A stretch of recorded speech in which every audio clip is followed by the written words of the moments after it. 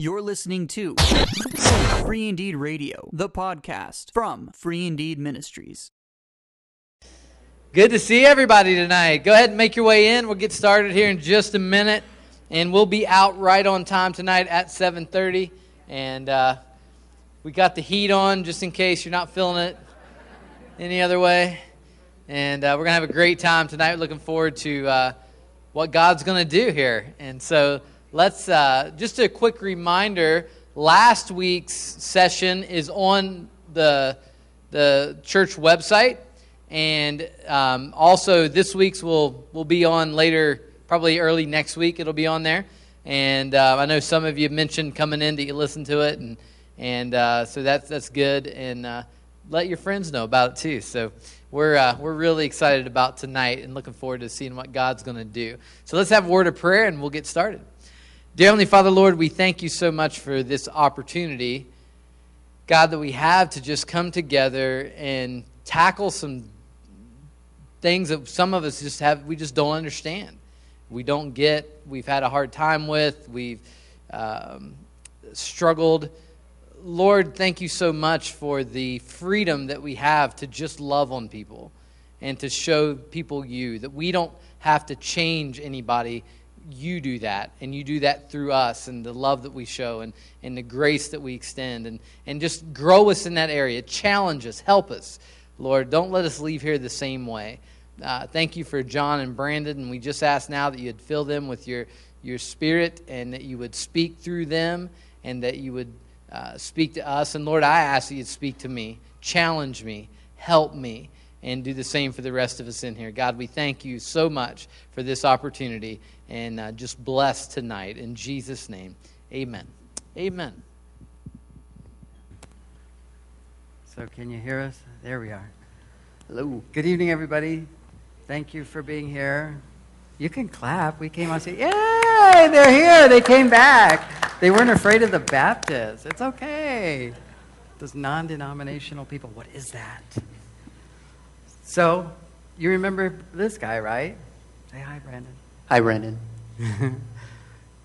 Who was not here last week? Can you show of hands? Just a few people. Okay. Well, welcome, and bless you. If you didn't get one of these packets from last week, we do have them. Since there's only a few of you, we'll let you get them on the way out, okay? But I just want you to know they're available, and so you can do that. For tonight, though, we've got a couple of sheets that we want to give to you. You did get one of them in last week's packet. If we can have, Trevor, do you have anybody who can pass both of those out to everybody? And does anybody have any questions that were lingering from last week that we can clarify or touch on before we get into tonight? Anything about our testimonies, our lives, nature versus nurture? So, go ahead.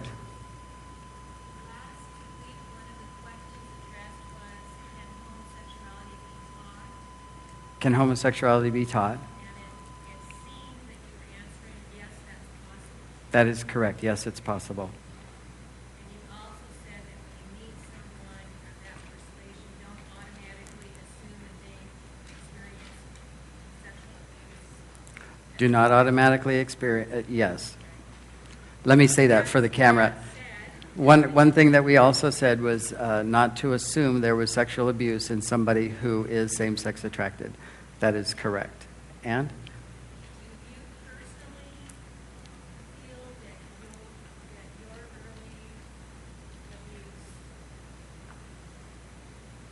Had anything to do with my life? I don't know. God will have to share that with me when it's time. Could have been. It could have been the thing that kept me from something else. I don't know. The question was, since I was sexualized very young, is that what probably brought me to a lifestyle that I ended up in? I'm sure it had a lot to do with it. But was it everything? I sincerely doubt it. I would say there's probably something that was going on, maybe even before I was born. We don't know. So, but thank you for asking. So, tonight, We're going to do a lot of conversation. Oh, one more question. I'm sorry, go ahead. What do you do when you have a child that's like 2 or 3 and they're saying that they're homosexual? How does that happen? If you have a child who's 2 or 3 saying that they're homosexual, I'm not sure a 2 or 3-year-old can really express that, because and we'll get into this next week, we're going to talk about it's just sex, isn't it? And that'll get into this whole transgenderism and all of that kind of stuff. And we'll show you where the society is pulling that as a norm, and we'll show you how to handle that. Yes. So come back next week. I'm not sure you said it last week, but I struggle with the comment that you made about when you're in the act of sin or pornography or you're in the act that God, I mean, He still loves us, yes, and He smiles upon us. And I struggle with that because with the cross, God cannot have Jesus granted that separation between Him and God. Right. So that was sin. That's okay. So the question was about our comment that even when you're in the midst of your sin, God still smiles on you, that God still loves you. And her concern is that at the cross, the Father looked away from Jesus. Well, Jesus became the sin. And yes, He does look away. You can put a chasm between you and blessing. But because of the cross, God looks at us through the blood of Jesus. The Bible says that you're the righteousness of God in Christ. And then in 1 John, he talks about how you're continually washed in the blood.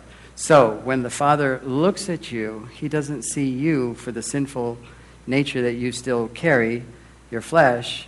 He sees Christ, His Son, who died for you, and that you have accepted the forgiveness that made you a new creation in Christ. Therefore, even if you're a new creation in Christ, you will still sin. So how can the Father look at you? Only through the perfect blood of Jesus. That's what we meant. So anyway, we're going to do a lot of talking about how to talk to people tonight. So we've really tried to break this up to where it doesn't get overwhelming. And Brandon's going to start with an article I think you'll find very interesting, and it'll be kind of a jump-off point for us tonight, okay? So, thank you, Brandon. Yeah. This is an excerpt from a book by Kevin Alderson called Counseling LGBTI Clients. And the context is talking about the nature of how same-sex relationships operate, how they, and the statistics and logistics behind all of it. And we just found some interesting parts to bring up here tonight. Like their heterosexual counterparts, gay men ages 18 to 79 form close friendships with others who are similar to themselves in gender and race. They also form the majority of their friendships from the LGBTI community. Gay men, whatever their age, rely on friendships more than on family for social support, while the converse is true for heterosexual men. Contrary to popular heterosexual stereotypes, contemporary gay men do establish enduring intimate relationships. It's also the case that the more committed one is in a relationship, the better one's sense of self and well-being. Studies of heterosexuals have shown that the married are the happiest group, obviously not including the 50% who have divorced. Followed by cohabiting heterosexual couples, followed next by those who are dating, and finally leaving singles as the least happy group. Is it any different for gay individuals who are in relationships? No, their story is pretty much the same. A recent study compared a large sample of heterosexual individuals with gay and lesbian ones. The happiest group was the married opposite-sex couples. There were no married gay lesbian couples in this sample. Cohabiting, although not married, gay and lesbian couples were as happy as cohabiting opposite-sex couples, but not as happy as the married opposite-sex couples. The least happy were the single people, regardless of their affectional orientation. Marriage seems to offer psychological insulation from daily stresses. According to one American survey, the majority of gay and lesbian individuals, 74%, would like to get married at some point. And a recent survey reveals that having legalized same-sex marriage helps gay and lesbian individuals see their relationships as more real, and that it enhances their search for finding an ideal partner. Essentially, there's no difference between the relationship quality of same and opposite sex relationships at comparable levels of commitment. One American estimate suggests that approximately 28 of gay men are living with a same-sex partner. Regardless of affectional or sexual orientation, men are more likely to look for an attractive partner, whereas women place greater emphasis on their partner's personality. Same-sex partners are more likely than opposite-sex partners to remain friends after relationship dissolution. Another interesting finding is that lesbian, gay, and bisexual individuals are not as likely as opposite-sex couples to find same-sex partners who are demographically similar to themselves, meaning that they are less likely to seek partners of similar age, race, or socioeconomic status. Furthermore, same-sex relationships do not have a long history of legitimization, and consequently, there are not clear traditions or guidelines associated with what they should look like. This means same-sex couples have greater freedom to construct their relationships in a way that is mutually satisfying. Gay men in relationships have the most sex, lesbian couples the least, and heterosexual couples are somewhere in between. The amount of sex diminishes over time for all the relationships types, but in contrast to lesbian and hetero couples, gay couples become less monogamous over time. Research has also shown that same-sex relationships have a higher likelihood of ending compared to opposite-sex relationships. This finding is based on research comparing cohabiting gay and lesbian couples with cohabiting opposite-sex couples. It also occurs in countries, Norway and Sweden, that have registered domestic partnerships, not marriages, since the 1990s. And then he begins the next thought with, one likely explanation is that most gay and lesbian couples are not raising children. Mm-hmm. And this remains a major reason why unhappy heterosexual couples stay together. Good job. Doesn't he read well? That was just that was for me more than you guys. So we just want to set a foundation so you know what we believe and where we come from. The foundation of what God has for relationship, from just getting to know each other. And if you come next week, we're going to really hit the love, intimacy, and sex thing. But this is the foundation, and it proves out because this gentleman who wrote this is a gay professor. So if anybody was looking for the answer to be the other way around, it would have been him. Yet he found that obviously heterosexuals are more that are married, not just hanging around together, are more likely to stay together, raise children, and be happier. So tonight, with that in line, we're going to talk about how to talk to people. And I will be the person that you can talk to. Okay, so as we go through some of this, remember that I'm from the life, and I can answer you. I can also be militantly against you, but we don't have to practice that. We'll be nice and let you ask questions, because it's going to challenge some of your beliefs as a Christian. And not because we're going to bring a new theology, but we're going to just give you a new way of approaching people. How do you see them? How do you judge them? Because you do. How do you, in your first 5 seconds of assessment, decide that they're going to be in your mind, so that it takes years, if any time at all, for them to actually change your mind, you see? So that's what we want to do. So, everybody ready? Are there any questions that came? By the way, you can still text questions if you'd like to, but we're going to ask you to talk to us as well, and we'll be saying things out loud if you say them to us. I'm getting a secret note here, so... Oh, okay. That's Brandon's note. So, let's start off with some common questions or things that you guys have dealt with and you want us to help you with. Someone I love just told me they're attracted to the same sex. What's your first reaction? Well, probably panic, right? Okay, so at least we've established that. But it's what's coming next, right? How about someone I love just told me they think they like the same sex? A little different than the first, but getting a little bit scarier. Someone I love just told me they are having sex with the same gender. Well, if you haven't passed out or run out of the room, good for you. Someone I love just told me that they are gay. That's the one that's really being pushed in your face, and as you feel that it's being shoved down your throat. And we're going to talk about that as we get deeper into this. How about this one? Someone I love just told me that they are gay and they want help not to be.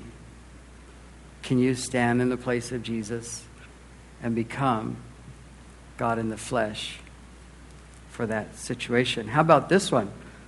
Someone I love just told me that they're gay and they don't want to hear what I think God has to say or what you think God has to say. Now what? Now are you really angry? So, anybody have any responses to that or thoughts on any of those different things? Have you ever dealt with some of those that you would want to share so that we can kind of, because again, this is very a talkative conversation. We want to make sure you feel free to talk or share. Yes. I have a friend that's gay, and he explicitly loves the lifestyle. Mm-hmm. And he's got a partner, and he's married. Mm-hmm. And he told me in my face that whatever God, I believe in God, I love him, and Jesus loves me. And he said that if it was God's will for him to go to hell because of his lifestyle, he would accept it. There's one response. Now what do you do? So what did you do? Did you say welcome to hell? No, well, his last name's Hell, by the way, so that's kind of an ironic thing. Yeah. So, God works things out. Yeah, and so, I just loved him, because that's what he can do. Good. When they make that choice. Okay. And again, the style that you're presenting to us is a choice, except for when you're very young, like yourself, and then you're introduced to it in a really not so great manner. Yeah. Then you have from that youth up, you have a struggle. Yeah.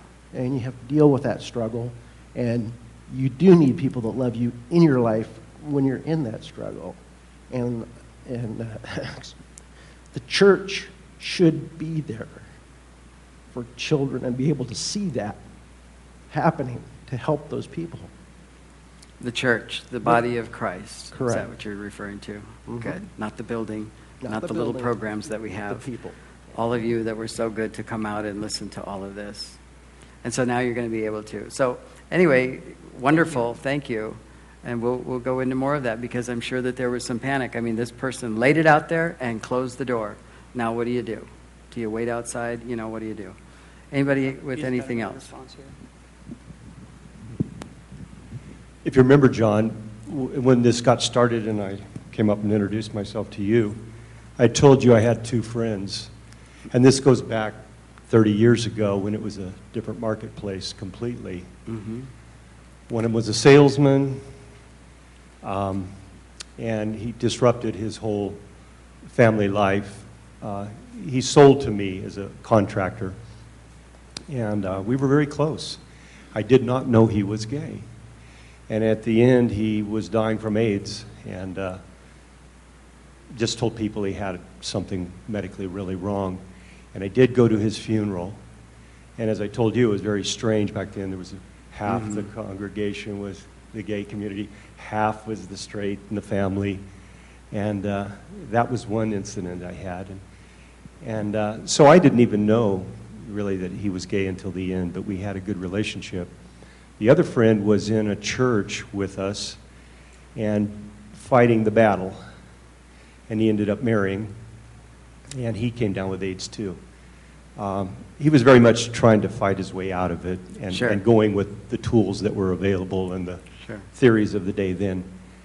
But he ended up losing his life too. in that relationship, I knew he was gay, but you know, we were friends, and I accepted him for who he was. Maybe because I had struggled with my own round of addictions and things Sure. like that, so it was easier to have a little empathy for somebody in that situation. But you know, I just did the best I could in the relationship with him, and I think he went to heaven. So, as I told you, I would agree. Well, I mean, based on what you said, I'll trust that God loved him that much too. And you know, it's hard because, you know, I was married too for 8 years to my wife, and have 2 children, and now I have 4 grandchildren, even though I'm not that old. And it's a tough thing because you look at that and go, well, what do I do now? I mean, you've done the ultimate. You put a marriage license on it. You're pretending to have good sex with somebody of the opposite gender. It should all be okay. And it's just not.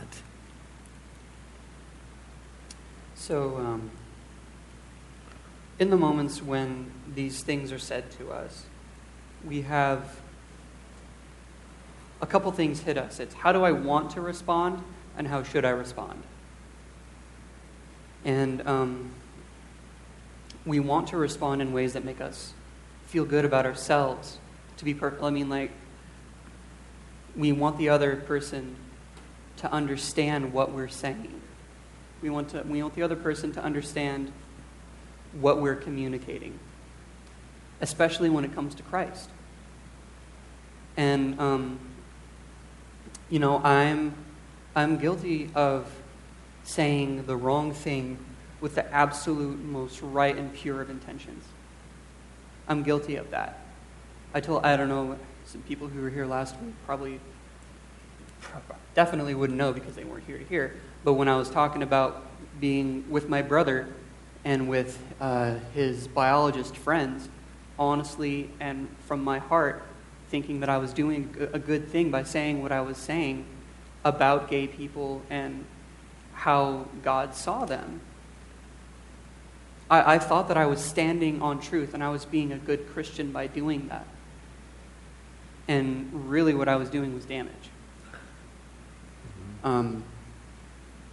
Because I didn't have a question in my mind about the how I wanted to respond being the how I should respond. Because, you know, we're always told to stand on the truth. When somebody tells you something, you have to stand on the truth. You can't let them, you know, go off a cliff. If somebody's headed for a cliff, then you gotta stop them. Otherwise, you know, you're not speaking the truth in love. How many are familiar with that ideal, that statement? Yeah. That is good churchianity. Okay? And well-intending people have said that and used that unknowingly to themselves to crush people. Now, not to say that we are not called to stand on the truth as Christians, because that's just silly. The Word is the authoritative, unmoving, eternal Word of God, and we stand on that. That's the truth. But we also have to look at things not from our perspective. My favorite illustration is we tend to look at people who deal with things that we don't deal with and other people's lives and lifestyles as from being street level in New York City. Looking at the different skyscrapers, man, that guy's just got it together. He is, what a rock star. You know, the guy just loves Jesus. It's awesome. And you see a little two-story motel that's on, you know, behind another big building. It's got a dumpy view of the water, you know, the paint's peeling off.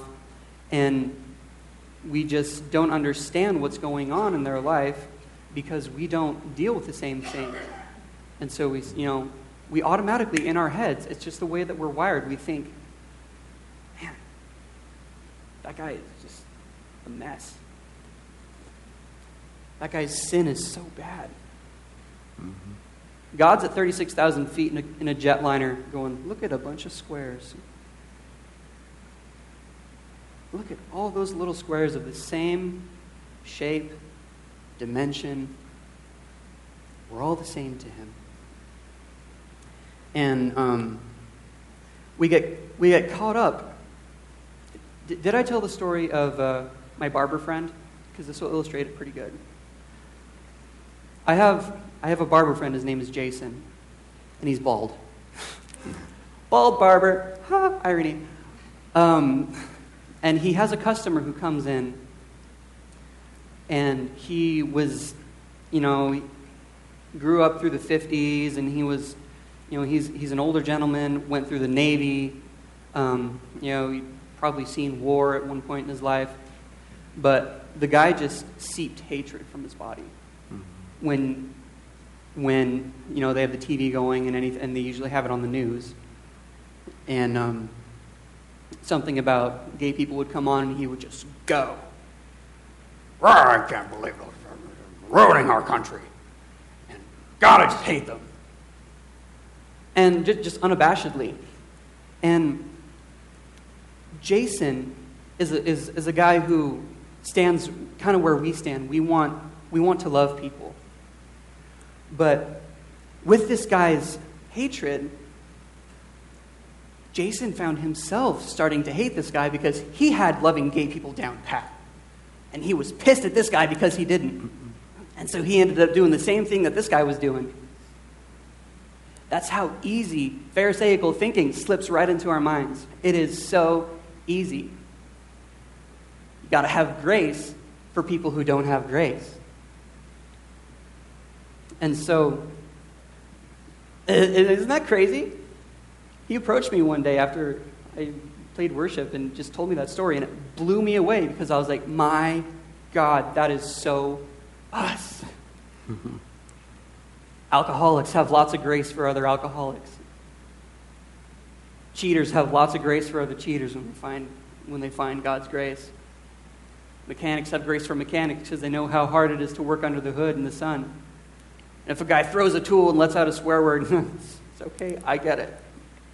But somebody comes out and says, I'm gay, and everyone loses their mind. Because we don't deal with it, because we don't understand that struggle. We're not from the inside. We don't know how to relate. We don't know how to talk to that person. And so we just automatically flip to the things that other people who don't understand this person have told us to say to understand this person and pretend like we do. And we stand in that in confidence and call it truth when we have no idea what we're saying. And it's just amazing. It's amazing that when you see that for what it is, you can actually rise above it. You can rise above what you were taught to believe. You can rise above what you were taught in our culture to abhor and hate just because you don't understand it, and realize, wow, these are just people too. And that's what tonight is about. More often than not, we talk to people about that first encounter, like talking with somebody, oh, by the way, I'm gay, boom, and a wall goes up. Because there's an offense there. Because we don't understand, like, wow, you just revealed something about yourself that I don't understand and I can't relate. So I'm going to dig out everything in my tool belt that's related to gay stuff and hope that something works. Hope that I can still affect you for Jesus because I really, really want to. I'm scared and I want to affect you for Jesus. The first one gets in the way. The second one's really, really good. We want to affect people for Christ. We just haven't been taught how. And so when that offense comes up, you see the person at first. The offense comes up. And then you try to minister to the offense instead of minister to the person. You skip right over the person and try to minister to their sin instead of minister to where they are. Has that ever worked for anybody? I mean, just, maybe minister to people's sin and healed them of sin or something? I don't know. And so... you can't be healed of sin. You are a sinner. We all are. Anyway, go ahead. Yeah. And so we have to deal with people in the way that Christ deals with us. And that is, Christ will sit with us in our filth no matter what it looks like. Whoever has been in here and was an alcoholic or into drugs or the occult or into a hard, fast lifestyle of sex, whoever grew up through the 60s and was part of the free love and hippie movement, all that, Jesus was with you at your darkest, deepest points of delusion and sin and love of sin. He was. And you know that. But for some reason, we get kind of tongue-tied when we think that he thinks that way of gay people, just because it's so in front of everyone. Yes, sir. Please do. We want to keep this conversational. Hang on, Steve. To clarify, I guess I just need to clarify for myself. It wouldn't be just if somebody I knew loved came up to me and announced that they were gay. Let's say it was my son. Mm-hmm. Yeah, I'm going to be shocked. Sure. And Of course. I might, I'm not even sure I could distinguish between ministering to them at that point and ministering to their sin.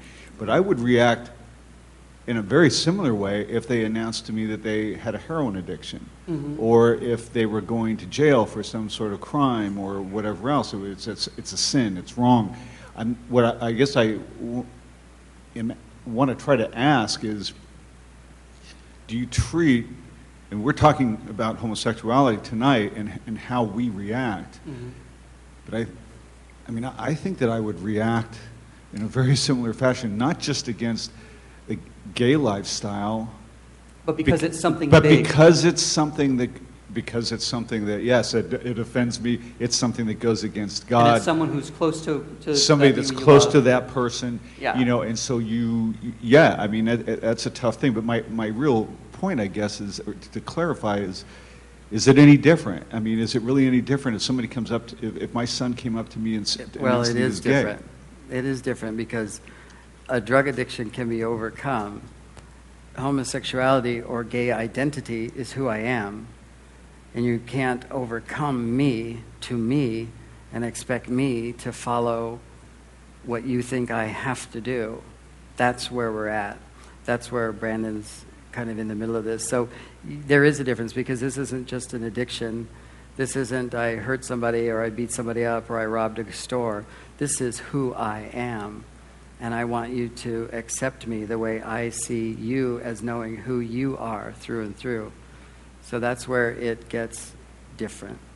The difference and the similarity is that it's something big that's affecting someone you love, and you want to protect them, you want to help them, and you want to instruct them and lead them in righteousness. The difference is, and a similarity, is that with different lifestyles, different, I guess, levels, if you wanted to say, of someone's involvement with something, your son's probably not going to come up to you and say, "Dad, I just really, really want to shoot heroin.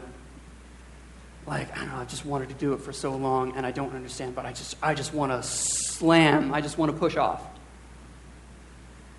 But with sexual identity things, and you're in a place of trust with somebody, and they lay that in front of you, "Dad, I like guys, I think. And I'm not sure what's going on." It's a completely different conversation than, "Dad, I'm gay. I've been gay since the day I was born. I know what you think, and that's my boyfriend sitting in the Pathfinder outside, and we're going to LA." That's a completely different conversation too. Mm-hmm. But in the context of dealing with someone you love coming to you and saying, "I think I might be gay," there are kind of knee-jerk reactions that we have that we'd like to kind of address and break through. And the first one being the knee-jerk reaction to tell them that it's wrong. Now, bear with me on this, because I probably stepped on a lot of toes there. You have to tell them it's wrong. Otherwise, they're not going to know. Well, no. If you know Christ, and if they've been at the church at any length of time, They understand full well that gay sex is wrong. But what they don't understand is that the attraction itself is just something that they're going to have to deal with right now. It's not something in them that makes up their being that is inherently, in and of itself, you are sinning by being gay, son, so you need to stop. And that's kind of where we want to go. Like, well, let's fix it. And so that's kind of the trouble that we have. Yes? Hang on just a sec, Mark. I was listening to a speaker on the radio today, and he put it really well. It's like a missionary that goes to a people group that are cannibals. I mean, they eat people. And so as missionaries, you go in and you say, oh my gosh, you guys, that's a sin. You can't do that. Well, they're either going to eat you for dinner or they're, you know. But as missionaries, we don't do that. We go over and we show actions of love. And that's kind of what you're saying there. It's not... Exactly. It's the actions of love. And I'll share where I screwed up with working with people on the street through a shower truck ministry. I see some homosexuals and have built a relationship with one of the moms.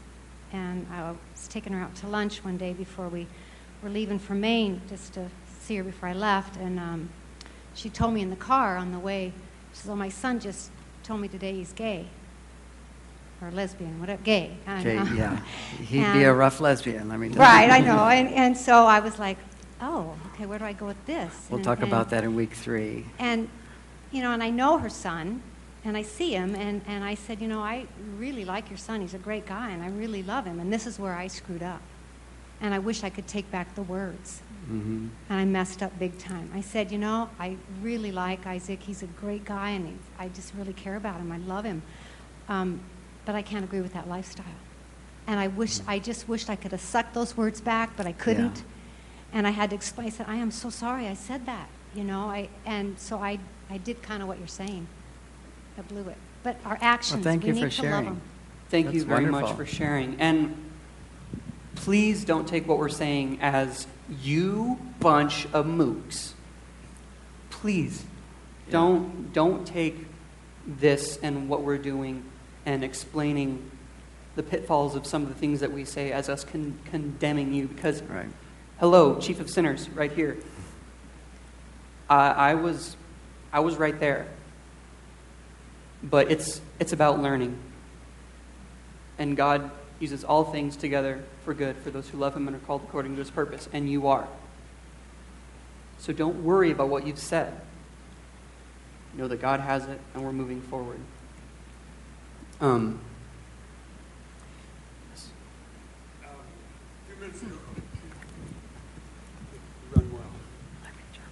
few minutes ago, John, you spoke of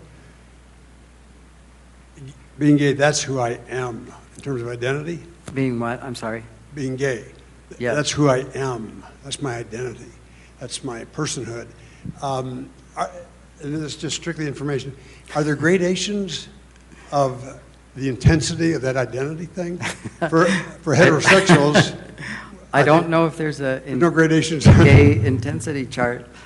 In other words, actually, though, no. But it's a very good question, believe it or not, because when we began last week, we divided and made clear the people who are same-sex attracted versus the people who live throughout the lifestyle all the way to the point of transgender or attempting to become what you think you need to be. So in that sense, yes, because you might talk to somebody that's married and has got his children are grown and gone and they've got children, and then he says to you, you know, I've been same-sex attracted my whole life, but I've never done anything about it.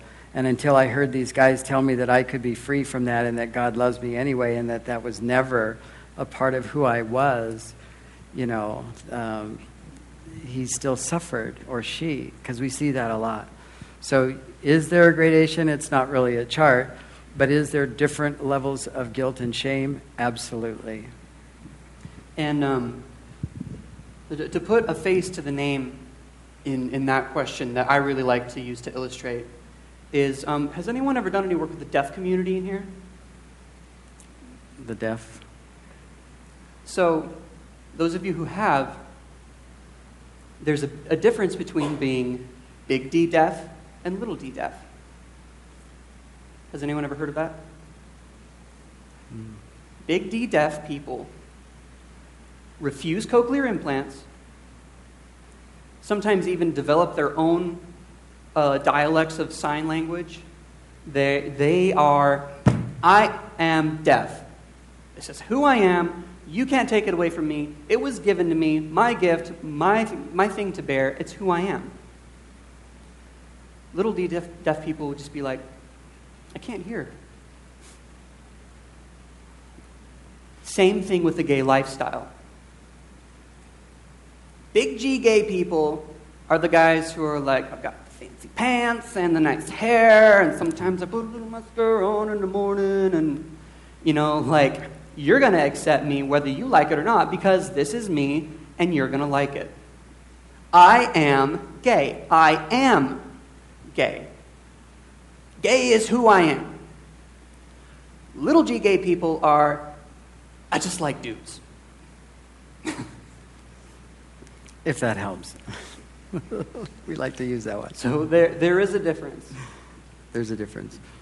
So, we've talked a little bit about that, so let's talk about more specifics, like what to say and what not to say. Go ahead. You know, I've been around a lot of addiction and addicts say they're not addicts. And my perception of a lot of friends and acquaintances and relatives in the gay community is that they're addicted to intense sex. That's a sexual addiction. And I think it's an excuse to say it's an identity. Would you comment on that? Yeah, that would be not true.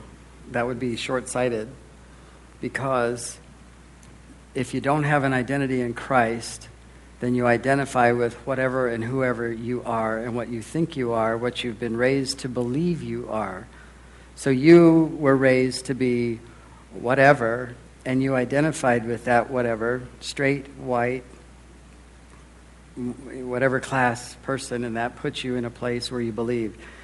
In the case of, you're right about the sexuality, because it even stated it in the article that gay men are more promiscuous than any other sexual identified group out there. And I can attest to that. That's very true. But to just simply try to categorize it as sex addiction is not fair to the person. And that's, again, why we want to help you to talk to me. Because what you just said is all I had was a sex addiction, and as long as I got over it, I was okay. And that's not true. I believed that this is who I was, and this is who I needed to be, and this was where I would find my happiness, because I couldn't change it. And you see, there was nobody out there to help offer any hope or reasoning. And because God doesn't come down and magically change that in most people, I still had an identity crisis. So it's very much a part of who you think you are. And when you get to know the Lord and walk with Him, it's still a tough part. So if you still kept treating me, I can't imagine that somebody would keep coming and asking you for help about their identity if you just keep telling me you're just addicted to sex, because that's kind of short-sighted. So, but I appreciate what you're saying, because it's an attitude that we need to talk about. Again, that's going right straight to the lifestyle. And I don't think that you were trying to make a blanket statement about people. Yeah, you did. Were you? We don't agree. I'm short-sighted. I mean, No, that's my identity. I can't help it. I'm short-sighted. You know? Right. No, it's not what I said. I said when you have it pinned down that people who are gay have a sexual addiction, and that's all it is, because that's what you said, because you talked about it in an addictive place, I said it's short-sighted because you're not ministering to the person. You don't know how it came about. You don't know that they are sexually addicted. You don't know that. That's completely unfair because many people, like I just said, go through life attracted. Some people don't have tons and tons of sex, but that's the one thing that they do, the one thing that they stick with. And we'll talk about this in week 3 and 4, especially when we get into gay Christianity. You know, how do people stay in a relationship like that and yet, of course, claim Christ? If you don't have a claim to Christ with true salvation, meaning that you understand what that means, then you're going to identify with whatever you were raised to believe that you are. That's all I'm saying. And if we're not answering your question, please stick around so that we understand what you're saying more fully, because this isn't about pointing out flaws in people's thinking. It's about we're here to help. And so if we're not hearing what you're saying, we're a little pressed for time. We need to get going a little bit. So please stick around. I'd love to talk to you. Yeah. So let's talk about the things that we don't want to just throw out at people. Like God hates the sin but loves the sinner. That's a really popular one. Anybody hear that as a good thing to say? Because some people do. Because what did you say? If I identify with my sin, then you just told me that God hates me. So once again, we've ended the conversation before it's begun, right? So that's why we want to be careful. In all of these scenarios, what do? How do you receive them? One question that we do want you to take home, learn this question, especially when it comes to the part about what do you, when the person comes to you and says, if I say, Brandon, what do you think about me? What do you think God thinks about me? Well, we want you to say back to that person, what do you think God thinks about you? It's a huge question, and it changes the tone. It changes everything about that conversation. So let them tell you what they think you think. Get the preconceived notion stuff out in the front, because that's usually what you're going to get. Because if it was me and I was asked that question, I'd say, well, you probably think that God hates me and I'm going to hell and I'm an abomination. So you think the same way, so I'm not sure why we're having this conversation. So now you have all of the battle plan and the weaponry of the person who's hurting. And that to me sounded like somebody who just needs to know God is love, not God is destruction and death, right? Sin is death, not God. So that's where you can really open this conversation and say, well, start asking back to them about the love of God. Well, have you ever felt God's love? What do you think about when we say God loves you? What do you think about that? Get their preconceived notions and thoughts out on the table. You'd be surprised because like we teach, everybody wants to know Jesus. Did you know that? I don't care where you are in this world, everybody wants to know Jesus. They just don't know how to get there. So all kinds of things happen to keep them from it. And then when you come along, you're the light of the world. You're the grace in the room. You abound over sin. All of these things are for you. God is for you, not against you. So let's not be against the people that need to be on God's side, right?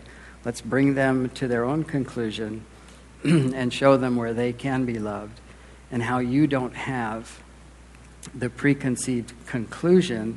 Yeah, it's pretty bad. Sounds like you could go to hell. I don't know, but I don't know what to do for you. Like, for example, just real-life examples, real-life conversations. Find out somebody's gay and they find out you're a Christian. Well, what does God think of me? I think God loves you a lot. I think he loves you a lot, and I think he's super proud of you. And that he wants you to know him deeply. And that he's got such an awesome plan for your life that you can't even fathom how good he is. And contrary to popular belief, he's for you, not against you. How disarming is that? What does God think of me? He likes you. How often do we respond like that? How often do we respond to ourselves that way? You wake up in the morning and think, well, God, I haven't been greedy, I haven't been slanderous, I haven't been hateful, but I also haven't gotten out of bed yet, so I'm really close to not liking myself.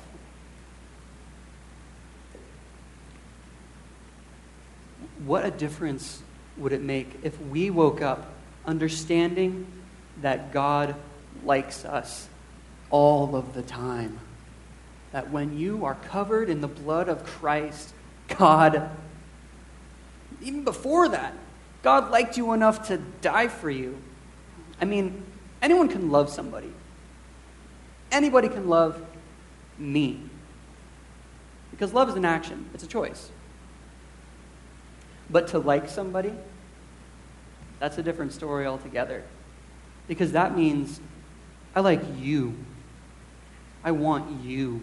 I enjoy you. I want to be around you. Because you are awesome.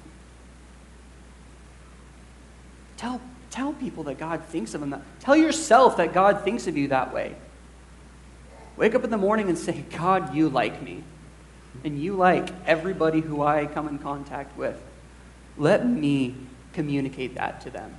Let me communicate that you don't just love us. Your love is so incredible that you like us when we are so unlikable. And remember this, the only difference between somebody who doesn't know the Lord and those of us that do is that we've accepted the forgiveness and what Jesus did on the cross. They want to accept that. They just don't know how. They want to be forgiven, but they don't know what that feels like, and it's scary. And they're so used to being shoved in the opposite direction. Mm-hmm. By Or they saying have to, that God doesn't like you, God doesn't want you because of this thing that's going on in your head, then what motivation are we giving them to move towards Him? What Does that make motivation are we sense? giving Him to move? And God's plan doesn't mean squat to me if He doesn't like me. If He doesn't love me right now, if He doesn't like me for who I am, your opinion doesn't matter. God's opinion doesn't matter. Go away. And that's how sensitive people's hearts are in this area, because from their perspective, we are God vending machines and sin calculators, saying your sin is too great for me to continue to do life with you. But that's not what we're saying. We want to love people, and it's just coming out all jumbled because it's just what we know. And those situations where it's just scary, or we're operating out of fear or anger from a past experience or something like that. But when we communicate complete 100% total acceptance, you cannot screw up. Yeah, but they'll go do it tonight. My son, who just came out to me, might think that I'm telling him it's okay to go have sex with boys. No, that's not what you're saying. In saying, I love you a lot. God loves you a lot. And nothing about you has changed to me. Our relationship has not changed, period. I will be where you need me to be. I will be where you will let me stand. And I will stand with you until the end. That's what we need to say. That's where we need to be. Because that's where God is with us. All it is giving yourself permission to do what you already know how to do. That's it.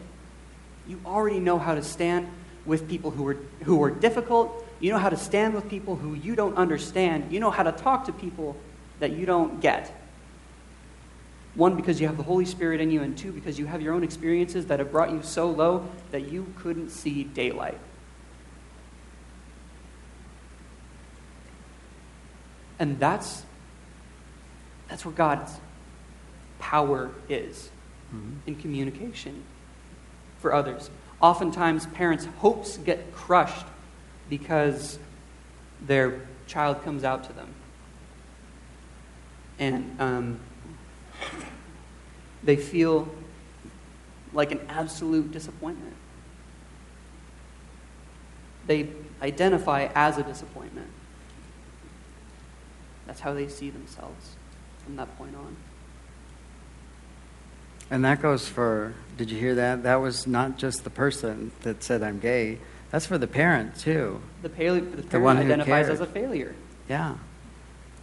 So we want to make sure that we lift those people up, too, right? Mom and dad are important. Or whoever it might be. It might be a foster parent. It might be a grandparent. Who knows? I was talking with somebody last night who was telling me about somebody who just gave their virginity to some jerk who just doesn't care. And she felt so guilty and so terrible. And she's like, I guess this is a wake-up call. And I was like, to who? Like, to me, because I need to be a better friend. And I need to do more for people. And I was like, whoa, whoa, whoa, whoa, whoa, whoa, whoa. Who do you think you are? How powerful do you think you are? God is big enough to take care of somebody. And she's like, yeah, but if I would have said this, then they wouldn't have gone and done this. Excuse me, you don't know that. Mm-hmm. Nothing in Scripture points to that. Nothing about life points to that. What you're doing is taking the responsibility of somebody's reaction to life and their reaction to what they believe about themselves, and it's manifesting in chasing after someone's approval because you feel worthless. Whose responsibility was that? Not yours. So, your kid goes off into the gay lifestyle. You know what? Their choices are not your responsibility. I don't have kids of my own, so I don't know the depth of pain that statement holds, but I know that the truth of it holds and rings like a bell. That you are not a failure as a parent when your child says that they're gay, or that when somebody who you love says to you that they're gay. If anything, that moment is such a beautiful exchange. Here's something in my heart I have been struggling with, and I've finally worked up the courage to tell you, because I've been so afraid of your disappointment in me. I've been so afraid of your rejection. I've been so afraid of you looking at me differently. But here in this moment, you didn't give that to me. You gave me acceptance. You gave me 100% love and said that you would stand with me. You didn't say that I need to stop. You didn't say that I need to shape up or ship out. You didn't say that God doesn't like that. You said, I love you, and I'm going to stand with you. And we're going to get through this together. We're going to learn how to hold each other up. Did you know that it's okay to say that? It's okay to say that you don't get what somebody is going through. Mm-hmm. And it's okay to ask their forgiveness ahead of time if you say something that offends them. I have to do that sometimes. I had somebody call me from Virginia whose brother came out as gay, and I said, she was so terrified of saying something wrong, so terrified of it. And I was like, okay, 1, ask the Holy Spirit to control your words. And rest in that and know that you're okay. 2, lay it in his court. Say, you know what? I don't understand what you're going through, but I want to. And I want to help any way that I can. So please, please, please, if I say something that hurts you, don't hold it against me. Don't shut me out, because I need to be here. I want to be here with you, and I want to understand what I don't understand, because I want to understand you, and I like you. I want to be with you. I want to know you. And chances are, when you're done with that conversation, you won't understand them because you don't know what it's like to feel it, right? You don't know what it's like to be same-sex attracted or to be identifying as gay. But just the fact that you were willing to stay in the conversation tells me that you care enough about me that you're willing to let me share a little bit more of my truth. And then you'll start to hear a little bit more of my pain because you weren't afraid of that and because you love me enough to love me through that. And then I'll share, you can share with them a little bit of what you went through and the struggles as a kid and growing up and, just share life together. Because you see, the Bible says to bear one another's burdens, as Brandon was saying. It doesn't say you're responsible for them. That means to stand there with them and be willing to fight. We are in the army of God. It's throughout the Bible. He uses that tremendously.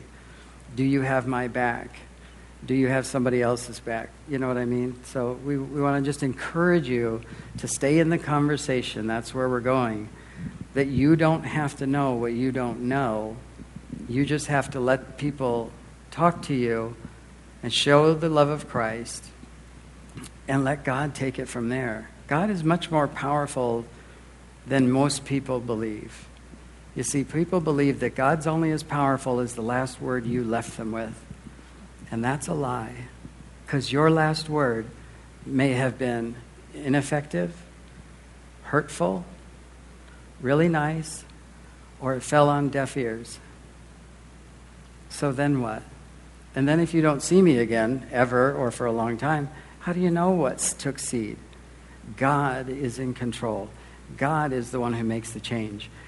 Nobody in a church told me anything that got me to where I am today when I was on my pathway out of the lifestyle. It was God and his power. There was a question? I didn't see. Oh. Just in terms of the initial comment to them when they reveal themselves. I'm thinking of two experiences that I've had with gay folks where I think the Holy Spirit, just put it there to not even say anything, but to hug.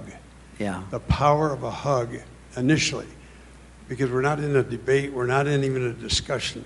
Right. We're about expressing love, and a word-free hug can be pretty powerful to start the conversation. And then we move from there into... Yeah. And acceptance doesn't mean that you agree with everything that they do. If I accept you, it doesn't mean I accept you. It doesn't mean I agree with your opinion, but I still accept you, and I'm willing to have a conversation with anybody. I accept you for who you are. Maybe you're caught in pornography. I still accept you. We can still talk. We can be friends. But it doesn't mean that I'm going to go home with you and watch porn and try to talk you out of it or help you find a better site. I mean, give me a break. That's not what... See, and the church has it, and I mean the people, we the people, kind of get into that mindset that, if I accept them, then it's like I'm filming them in bed. It's no one's asking you to do that. We're asking you to accept them, to love them, to love the life and not the lifestyle. That's what we're saying. Yeah, that's a really huge one. Friendship with somebody doesn't mean that you condone what they do. You have friends who do stupid stuff. You don't agree with it, but you're still friends with them because you love them, right? Like, I have friends like that. And guess what we don't talk about all the time? And guess what I'm not waiting for an opportunity for? To point out exactly how they need to change. Because I trust that through me just being there, a presence in their life, the opportunity, the conversation, whatever the Holy Spirit has in mind for this person is going to arise, whether he puts it in my heart to bring it up or not. And guess what? More often than not, it's not. And that's okay. Because, and again, acceptance does not mean condone. And guess what? You don't have to lead with that either. Oh yeah, no, I accept you. I just don't agree with your lifestyle. That's not acceptance. That's that's leading with your rejection of a part of this person already, and making them aware that you're only going to get so close to me because there are just fundamental differences that we can't cross. And another thing, just to give you guys a break, to give us as the church family a break, disagreeing does not mean hate either. Okay? Absolutely. This is a two-sided coin. So when they stand up there and go, oh, you hate us. Well, no, I just disagree. And it's okay for you to stand on that. Hopefully you don't get riled about it. But because remember, sin does what sin does. Sinners are going to sin, right? There is no concept of what you have and how you can reconstruct that, or what God has done to change your life, your mind, your attitude, your heart. You are a new creation. You are under the law of liberty, James says. I think I brought that up last week. Act like it. That's what we're saying. Let's be the liberty in Christ that we are called to be, and let God be God in their life. I'm sure you'd make a wonderful God, but pretty much you suck at being a human, so let's let God be God, right? We all do. We're a mess. Someone had a question mark. Oh, I was just going to ask Not for question mark, but question. I have a question mark. Brandon, you mentioned that you might have friends who are involved in other sin in their life or anything else, and you wouldn't necessarily feel obligated or urged to point that out to them. You kind of let the Holy Spirit or your lifestyle take care of that. And I think I'd take issue with that a little bit, because I do think that we are called to admonish one another and to, again, you have to do it in love. You have to, hopefully it's somebody that you know well enough to know how to approach them that way, and all of those things. But I do absolutely think that we have an obligation to the people that we love to point these things, where they might be falling into sin. I certainly hope that people will do that to me, and try to surround myself with people that will point that out, and I have regular conversations. And you know what? I completely agree with you. Yes. I didn't say anything to the contrary. Notice, what I said was, I count on the Holy Spirit wherever I'm at to bring it up for me to say or to not. And my experience is, more often than not, it's not. I did not say that I don't do that. I did not say that I don't call people on their sin who are within the faith. Because that's who we're to speak the truth in love to. Like, dude, come on, get it together. You have Christ within you. You don't have to live in this sin anymore. Stop. Sometimes the Holy Spirit does use us to bring to light sin in people who are not Christians' lives. Sometimes he does. And we're there in whatever role we're called to be. It's not supposed to be our default, though. And I firmly believe that. And something key that you said, Steve, was that you had a relationship with the person. And that's absolutely right. If you have a relationship with a person, not only are you going to be able to speak to them, they're going to ask you. Remember, I said that last week. I will tell you what's wrong with me if I think you're going to care about what's wrong with me. So we are saying the same thing. But like Brandon said, we don't want to use that as the diving board. You don't want to start with the Bible as a hammer. You know what I mean? Let them come to you and then open up in love to what God would have you do. So and all that's individual. So we don't want to get hung up on that. We got to move on to our other sheet of paper too. So go ahead. But if we're in a relationship and we're constantly looking for things to point out in that person, are we truly loving them? Exactly. I actually was going to say something about that. When you have a friendship with somebody, are you constantly looking to point out their character flaws to them? Are you always aware and trying to scrutinize them to point out what's going on? What kind of a friendship is that if we're to operate that way as the body? There's a difference between being discerning and being scrutinous. So a couple questions that were texted in. I have a family member who is straight but is greatly supportive of the gay lifestyle and attends a church that supports the gay lifestyle. They believe that anyone who does not support it is a bigot. How do I respond?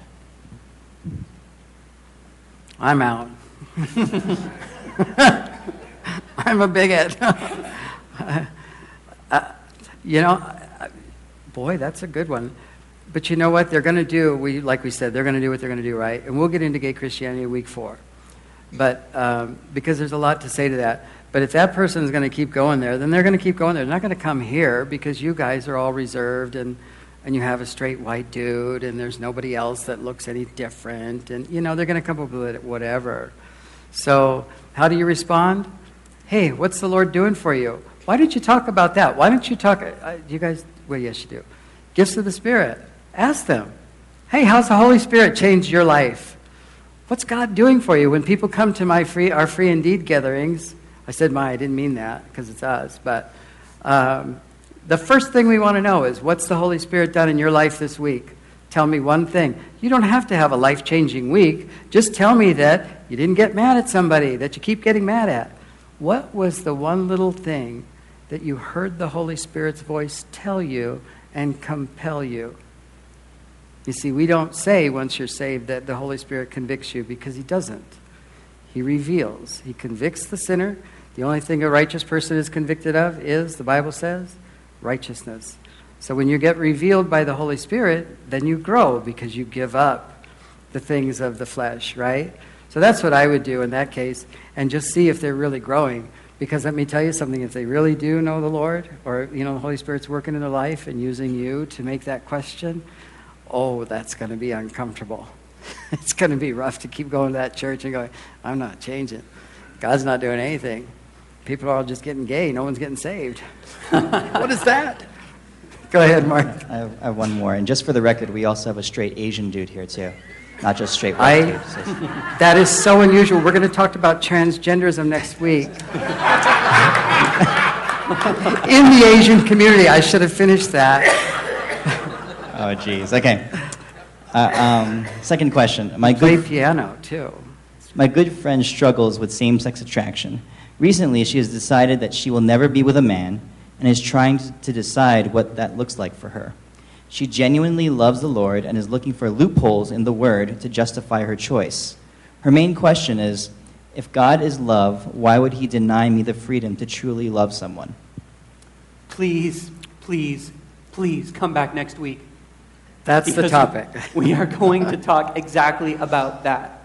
We're going to talk about somebody's hope in same-sex attraction, somebody's future in it, what it looks like, what it doesn't look like, what it could look like, and where you can stand, where you can't stand, and God's plan for their life. And yeah, so please come back. And if you wrote that question and you don't think you'll be able to come back, please come and see us afterward and we'll give you a direct answer. So we didn't finish this one page because you guys are amazing, and thank you that we couldn't. But we want you to just kind of see what we had to say. Matthew 24, 34, and 35. Just stick with that part. This is the part where Jesus gave. What you did for the least of them, you did for me. Leave it there. I mean, I know if you keep going, he talks about the negative side of the coin, or the other side of this coin. You live here, and make sure everybody in the world knows it. Make sure the world wants you to make sure they don't go to hell and bend. Make sure the world is coming to you going, you are so different. You like all those freakish people what is wrong with you? Aren't you Baptist? And you go, yeah, no, I'm not. I'm Jesus. I'm a believer in Jesus. I am a Christian. I am the righteousness of God in Christ. I am love in the flesh. So anyway, well, that felt good, a little preachy. So isolation and rejection, of course, is the wrong response. Jesus never did either of these. Jesus always blessed first. Go back and read your testaments and see what he did. Before he ever really talked about anybody's sin, he did something nice for them. They knew that he was the good guy. They knew there was a reason to stand before him and to trust him. And that's what we need to be. Then he sent them on their way. Jesus invited all, like we say here. And he loved without regard to what other people thought of him, right to his death. Right? Because what other people thought of him was that he should be killed because he was just too good to be true. You should be that person. Are you just too good to be true in Jesus? Let them say what they want. The Bible even talks about that you be so much like the Lord, you be so much of a Christian, that when the evil people speak against you, they are the fool. The Bible tells you to be that good in God, as in loving him, walking in him, no fear of who you are. Keep going. All right. And that, of course, we say no other gods before him. When you put yourself before the people, when you put your opinion above them, when you think you're the right one and they're the wrong one, and that's the way it's going to be, you've put a God before our God. You become the God.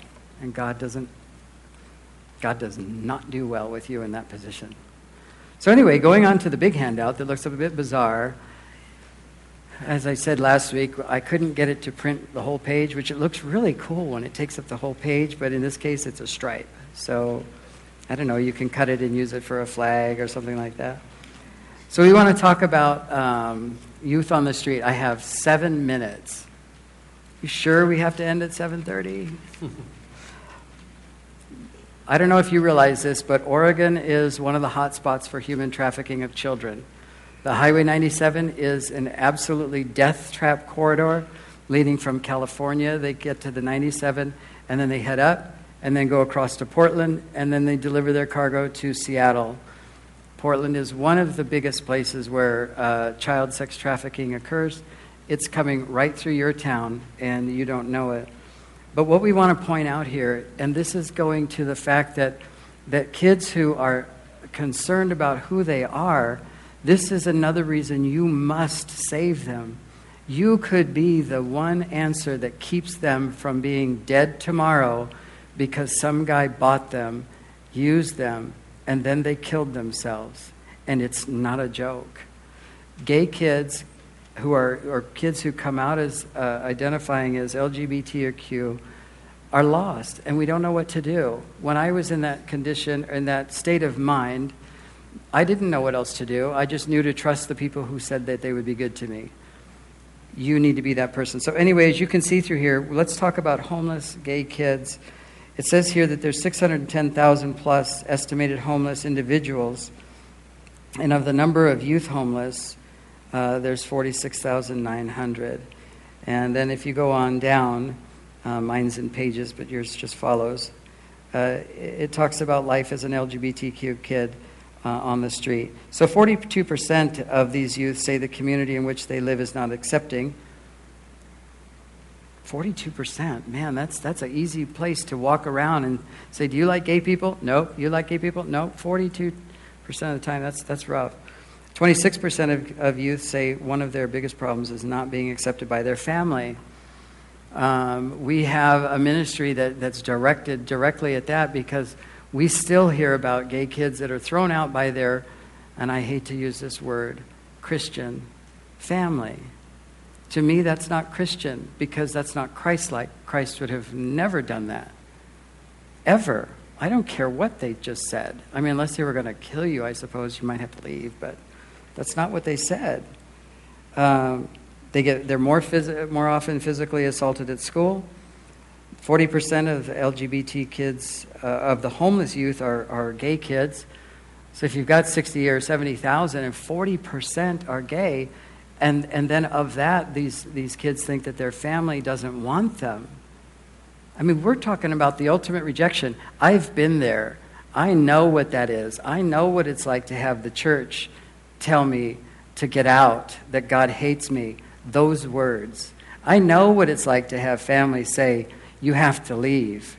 I know what it's like to be invited in by family and told, you have to leave. We decided we don't like you.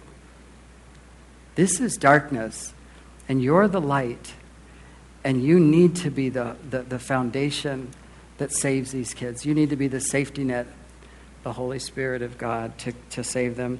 So if you look through here about rejection, it says family rejection, 46%, forced out by parents, 43%,